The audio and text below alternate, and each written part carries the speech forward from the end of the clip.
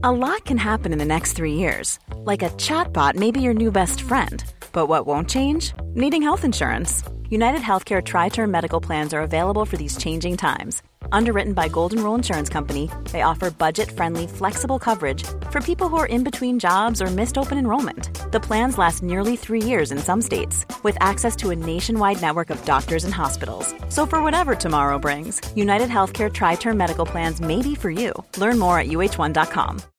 Millions of people have lost weight with personalized plans from Noom. Like Evan, who can't stand salads and still lost 50 pounds. Salads generally for most people are the easy button, right? For me, that wasn't an option. I never really was a salad guy. That's just not who I am. But Noom worked for me. Get your personalized plan today at Noom.com. Real Noom user compensated to provide their story. In 4 weeks, the typical Noom user can expect to lose 1 to 2 pounds per week. Individual results may vary. The New Statesman. As we're recording this, Israeli troops are massed on the edge of Gaza ahead of an expected ground assault. Meanwhile, Israel has carried out an airstrike on a mosque in the West Bank, claiming it was targeting an underground terror compound. The cover of this week's New Statesman magazine asks if Israel is about to face a war on 3 fronts, in Gaza, the West Bank and southern Lebanon, and what that would mean for the region and beyond. I'm Katie Stallard, and you're listening to the New Statesman podcast.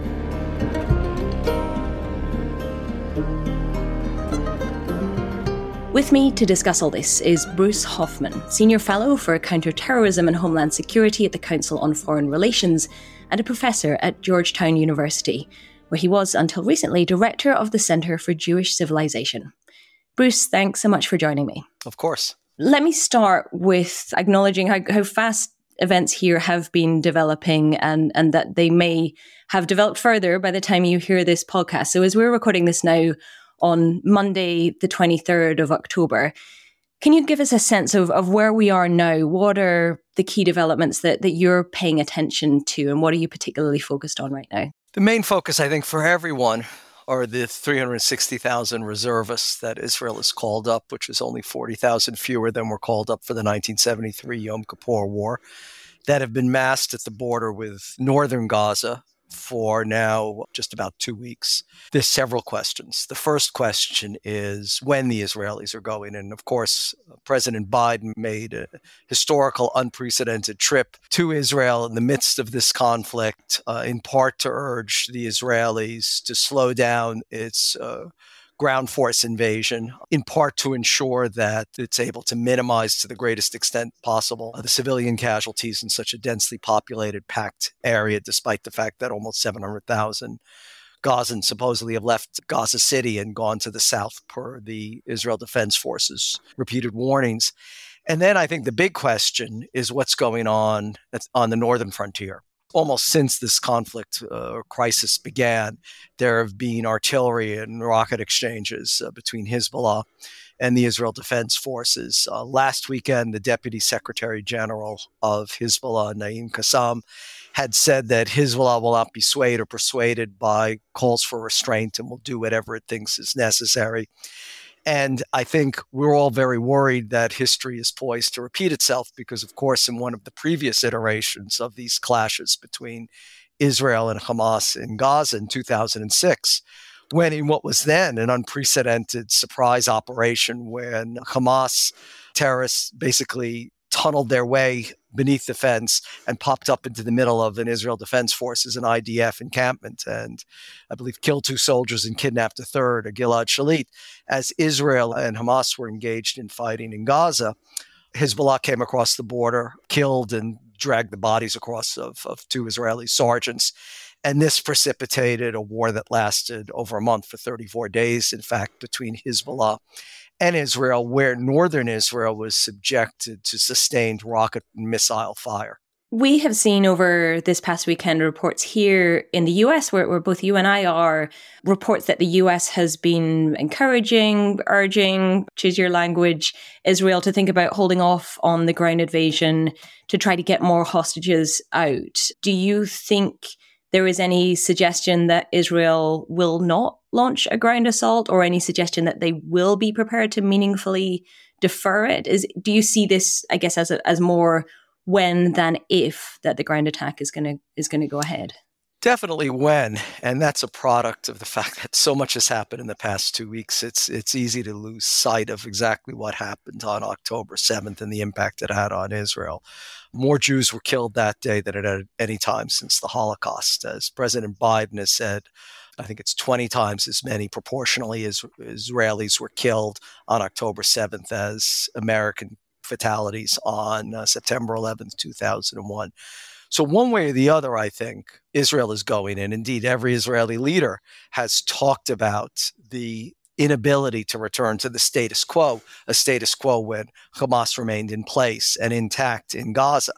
So I think Israel has abandoned what the strategy that it embraced for a decade and a half, which was mowing the grass, where periodically there'd be these crises and there'd be these clashes. Reluctantly, the IDF would go into Gaza on the ground, would try to destroy as much Hamas weaponry as they could, would try to kill as many of the leaders and the foot soldiers as they could, and then would leave. I think we're in a different place now. The question, I think, is timing. Now, the United States and President Biden have urged Israel not to engage in Lebanon, not to do anything that would threaten now a crisis that would engulf the region and not just southern Israel and Gaza. From my perspective, that remains to be seen. I mean, one of Israel's key imperatives right now is to recreate its deterrent capability. And from that perspective, it may be in Israel's calculus that that's best achieved by a preemptive attack on Hezbollah's positions in southern Lebanon, where these rockets, of course, are pointed at Israel, where people are arguing that it could be a rocket exchange and then escalates. I mean, Israel could be tempted just to take all those out, or at least attempt to do so, and then go into Gaza, which is not, I think, along the lines. I mean, it's somewhat counterintuitive given everything that we're hearing, but I think that's entirely plausible. And the one thing we haven't talked about, you mentioned in your introduction, is, of course, what happens on the West Bank.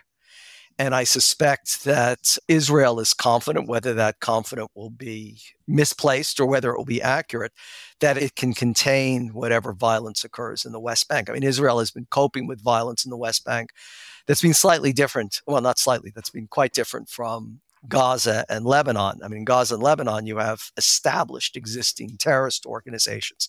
In the West Bank, you have collections of young men that have become fed up with Hamas and Palestine Islamic Jihad, fed up with Fatah and Al-Aqsa martyrs, and basically on their own are carrying out attacks. But they're less coordinated, they're more disjointed, and there's probably a confidence on the IDF's part that it can contain and control that. I mean, again, reality has a way of sometimes, proving those assumptions different, but I would say that's the operable assumptions at this moment. Is that confidence, do you think, grounded in reality? What are the capabilities for the Israel Defense Forces to be fighting simultaneously in Gaza, confronting potentially a new uprising in the West Bank, and then on the northern border with Lebanon? That's precisely why I think we have to entertain the possibility of a preemptive strike to attempt to the greatest extent possible to neutralize Hezbollah's military potential in southern Lebanon. I mean, that you've hit the nail on the head. Why I think that's a possibility. I don't know which scenario will play out, but I think that's one that we have to take into account because, as the old adage goes, wars are easy to start and difficult to control. I think Hamas is learning that from October 7th. Right. So for that reason, anyone engaged in war is going to try to get the greatest advantage possible before committing ground forces in hopes of minimizing the loss of people on the ground. Can we look at Hezbollah in a bit more detail here and just unpack? I mean, what are their key considerations and interests at this point? Are there reasons that they would and would not want to play a more significant role here? Well, the would play a significant role, I think, is baked into their DNA, in fact. I haven't been to the Hezbollah headquarters in Beirut, but I'm told by people who have, including some former students, for example, that there's a huge mural that says the road to Jerusalem leads through Lebanon. And Hezbollah has always maintained that they are there to support the resistance against Zionism and then colonialist, imperialist occupiers, So Hezbollah has long had a vested role in the Palestinian-Israeli conflict and has long followed the lead of the various Palestinian groups that it has had very close relations with since the early 1990s. Israel, in what in 1992 was seen as sort of a masterful stroke of counterterrorism, deported 415 Hamas and Palestine Islamic Jihad leaders in the middle of winter to a hillside in Lebanon. And it turned out to have backfired tremendously because, firstly, those leaders made contact with and forged very close relations with Hezbollah. I don't think it's entirely coincidental that within a few years, Hamas and PIJ were launching suicide attacks, much like Hezbollah had pioneered in Lebanon in the previous decade. Those very close ties have remained. And of course, Hezbollah's main patron is Iran, who also has very close relations with Hamas and Palestine Islamic Jihad, according to the U.S. Department of State. Iran gives $100 million at minimum a year to those groups. So they're all, mixed in together. They all see a common enemy, which is Israel. They have all vowed to defeat the Zionist state. And therefore, that commonality means that despite a lot of the mythology of the Middle East, that Sunni and Shia, for example, never cooperate, that they're blood enemies. I mean, we see that that's not the case. Because, of course, Hamas and Palestine Islamic Jihad are Sunni groups, whereas Hezbollah and Iran are Shia. They've enjoyed, 3 decades of very close relations and close cooperation. Indeed, weaponry is being found in Israel, AK-47s, RPGs, artillery shells that have North Korean markings. The logical assumption is that the conduit for those would have been Iran. So Iran does play a very active role. You mentioned the war in 2006. What are the lessons that Hezbollah took from that, and how have their capabilities really increased since then? Well, it depends how you look at it, but I think Hezbollah won. That was the big lesson they took for it. I mean, don't forget, too, at the beginning of that war, Nasran Nasrallah, the Hezbollah Secretary General, was criticized throughout the region for his adventurism, for provoking this conflict that lasted for 34 days. But by the end of it, the fact that Hezbollah had withstood the assaults of the Israel Defense Forces, both on the ground and the Israeli Air Force from the air, enhanced Hezbollah's stature and Nasrallah's stature immeasurably. I would say the situation now, at least from the Israeli point of view, is even more unappealing than it was in 2006. Hezbollah, I think by any conservative estimate, has at least 10 times more rockets and missiles than they had in 2006. Some of the rockets are fire and forget. I mean, these Katyushas that you set up very quickly and launch and have really no guidance systems. They're like the buzz bombs of World War II that at the end of the war terrorized London, the V1s and V2s. I mean, they're very similar because you can't predict where they're going to land. But in addition to that, now Hezbollah from both Iran and Syria has acquired long-range missiles with sometimes in excess of a 75-kilometer range, and also that have far greater accuracy. They have between an estimated 130,000 to 150,000 of these missiles. So it would overwhelm the Iron Dome very quickly, as, in fact, Hamas's thousands of rockets did in the early days of the current war. And that goes back to my point earlier of why you could see, as we were told, people in the Israeli cabinet are advocating for some preemptive strike against Hezbollah, so that the first actual Israeli response may not be in Gaza, but logically could just as well be in Lebanon. And what would be the likely response to that? How do you see Hezbollah and how do you see Iran responding to a preemptive strike? Well, I think from Israel's point of view, they hoped that would send a very powerful deterrent message so that they wouldn't become more involved, because Israel would be prepared at this very dire situation where, at minimum, Israel faces a 3-front war. The danger of Israel escalating, I think the Israeli cabinet is hoping, would be sufficient perhaps to introduce a degree of sobriety, let's say, on the northern border, where I don't think it would be completely quiet, but that it would not escalate as it did in 2006.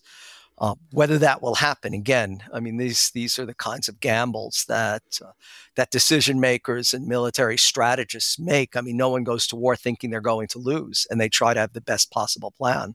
If that doesn't happen, if we don't see the preemptive strike from Israel, but we do see this ground assault that appears to be imminent on Gaza, is there a danger that would then bring Hezbollah and potentially other actors in once they see, I mean, we're already seeing terrible violence every day in Gaza, but once a ground assault starts, could that trigger a process of escalation? Well, you've hit the nail on the head when you said other actors, because that's something we haven't talked about. And at least from what I'm monitoring and observing, almost without exception, every Salafi jihadi terrorist group, and I'm talking about both Al-Qaeda and ISIS and their respective franchises and branches, have all declared support for Hamas and have threatened to intervene. And there are signs of them mobilizing to become involved in this. Now, whether they can actually make it through Turkey or through Syria, perhaps, I think it would be very hard for them to get through Egypt to Gaza or to actually attack Israel physically across one of the borders.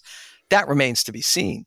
But the potentiality of terrorism on a global scale directed against whatever Israeli and Jewish assets these terrorists could reach. But also, one has to say, the United States would be a target. And given the very unqualified and fulsome support that Britain, France, Germany, and Italy offered on the third day of this crisis, it's conceivable that diplomatic, military, commercial, even civilian, tourist, or business targets could also be threatened by this array of other terrorist groups that are not co-located in the region itself, that aren't at the moment on Israel's borders, but could try to reach them or could open up multiple other terrorist fronts. So we're in a very, I think, unstable and dangerous situation. I've studied terrorism for almost 50 years now.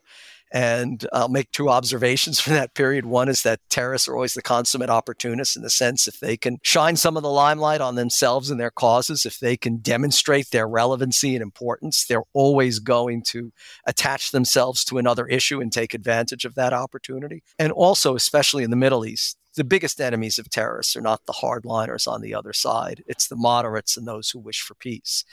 And what terrorists have sought to do, and I would argue this is the story of Lebanon since the 1980s, certainly, is that they believe that they can create chaos and insecurity through their violence. And they're confident that eventually they will be able to fill that vacuum and come out on top. And when you're making calculations like that, you're just introducing on purpose a very volatile environment that it's very difficult to predict what the end game will be. After the break, we'll talk more about how the US could get drawn into another Middle East conflict. If you've subscribed to The New Statesman, you can get all our episodes ad-free on the New Statesman app. You can get it on both iOS and Android. Just search for New Statesman on the App Store or Google Play Store. We'll be back in a couple of minutes.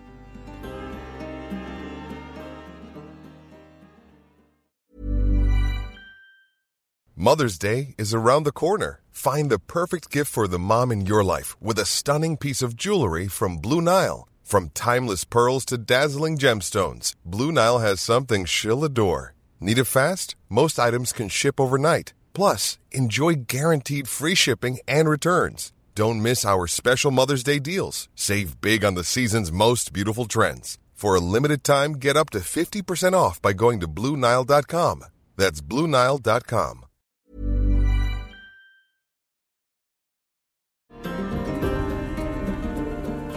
How do you see and view the role the US has played so far? I mean, you mentioned Biden in this unprecedented trip to literally embrace Netanyahu. I think we have seen a moderation from the initial position of sort of, 100% stand with Israel, no qualifications on the right to defend itself, to, in recent days, cautioning Israel not to be consumed by rage, as the US was after 9/11.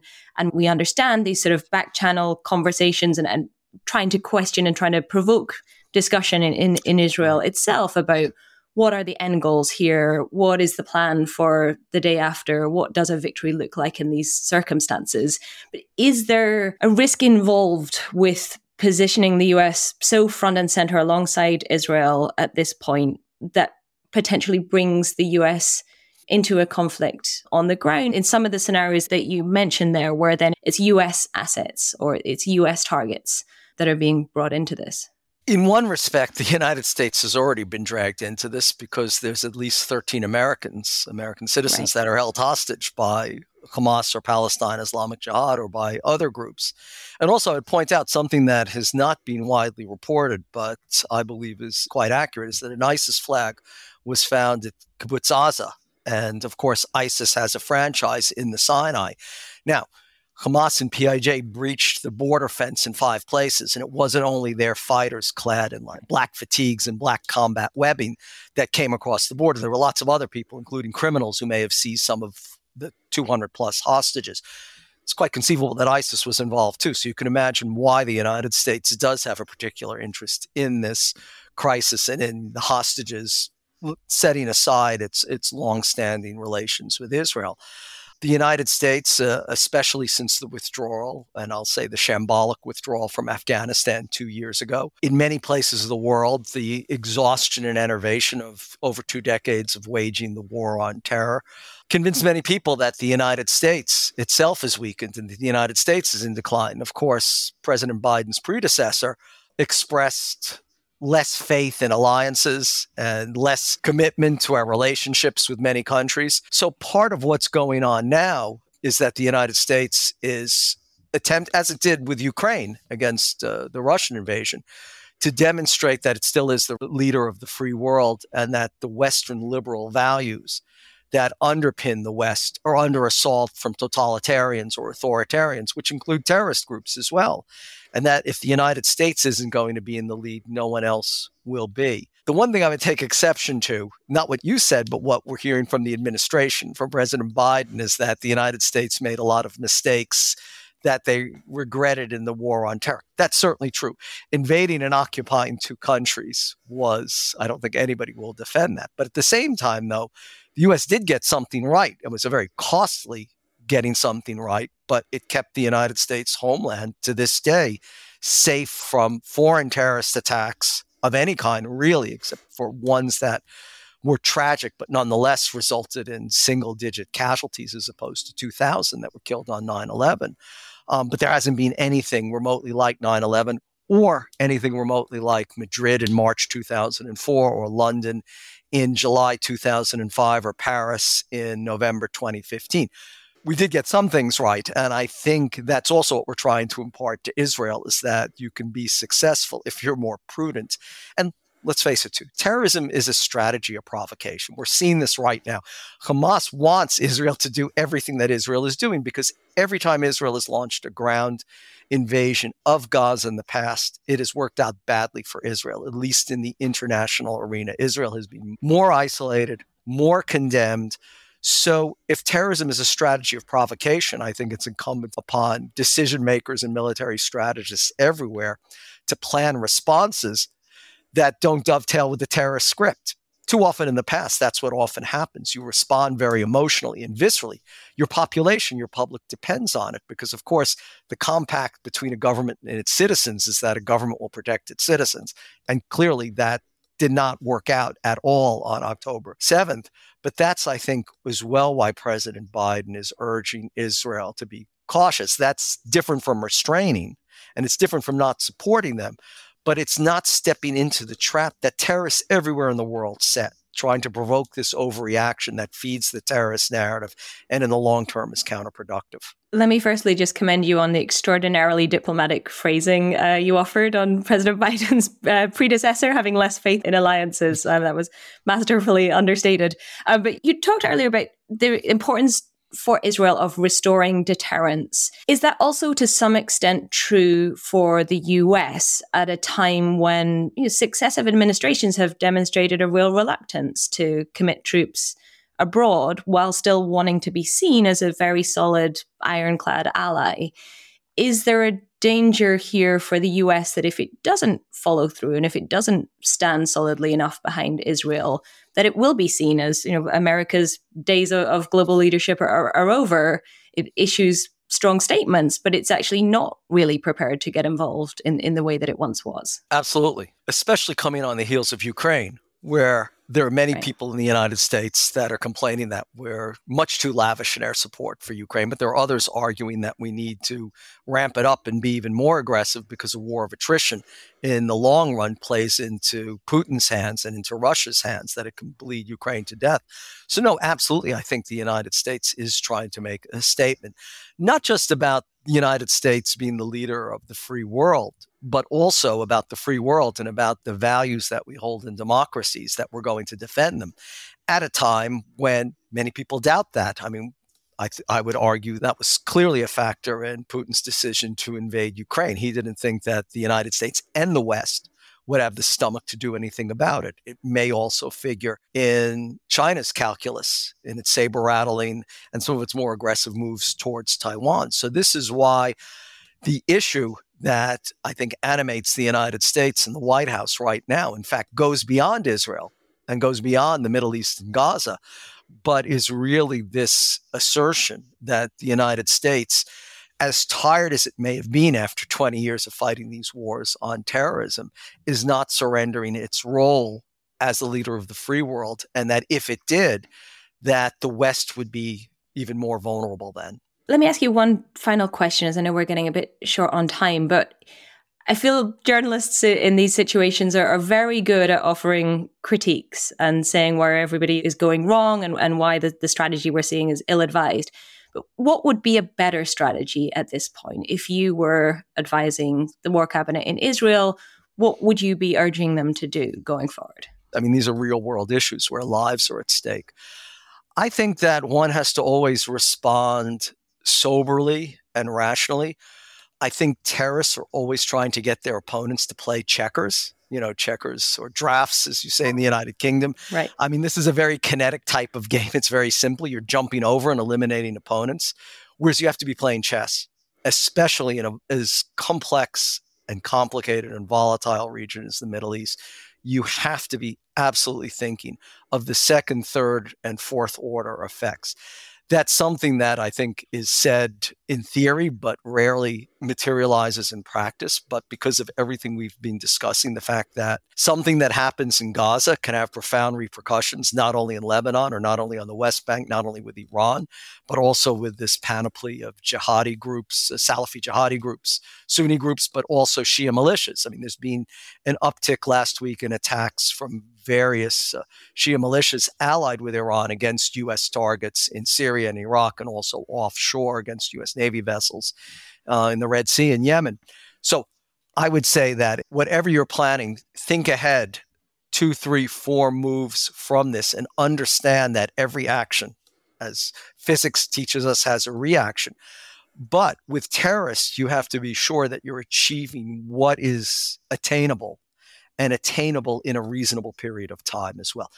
No one, even the Israeli population, I would argue, are not up for a reoccupation of Gaza. And as I said, the United States, I think, has been trying to extricate itself from the Middle East, as we see now, unsuccessfully. And even that's not completely true because, of course, I would argue one of the levers for the October 7th attacks was the landmark potential Saudi recognition of Israel, and hand in glove with that, because the United States was encouraging and superintending it, a Saudi-U.S. defense pact, which would have isolated Iran, of course, which would not suit Iran's agenda. The United States cannot withdraw from the Middle East, and it's really, I think, helping Israel and the United States too, thinking of those knock-on effects and the repercussions, because without thinking of those, we will be headed towards a path to disaster and for escalation that I think no one wants. On that somber but very wise note, let me say thank you so much to Bruce Hoffman for joining us, and thank you for listening. Follow the New Statesman podcast on your podcast app to make sure you get new episodes as soon as they're released. You can also watch video from this podcast on our YouTube channel. Just search YouTube for The New Statesman. You've been listening to the New Statesman podcast with me, Katie Stallard, and my guest, Bruce Hoffman. Anoush and the team will be back on Thursday with their analysis of the latest in British politics. This episode was produced by Chris Stone.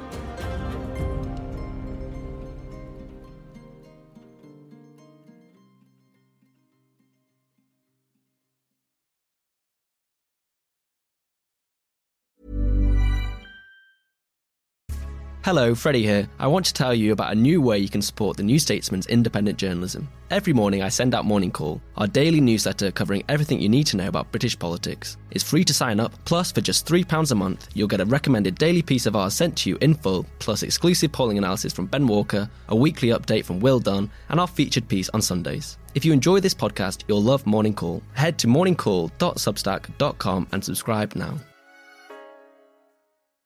Trust in politics is broken, so can we get UK politics working again? That was the last time we were happy. 2012. I'm Beth Rigby, Sky's political editor. Join me every week with Labour's Jess Phillips and Conservative peer Ruth Davidson for some electoral dysfunction. This idea of nuance is completely left politics. Yeah. Together we'll focus on the policies that could deliver political satisfaction. Follow Electoral Dysfunction wherever you get your podcasts.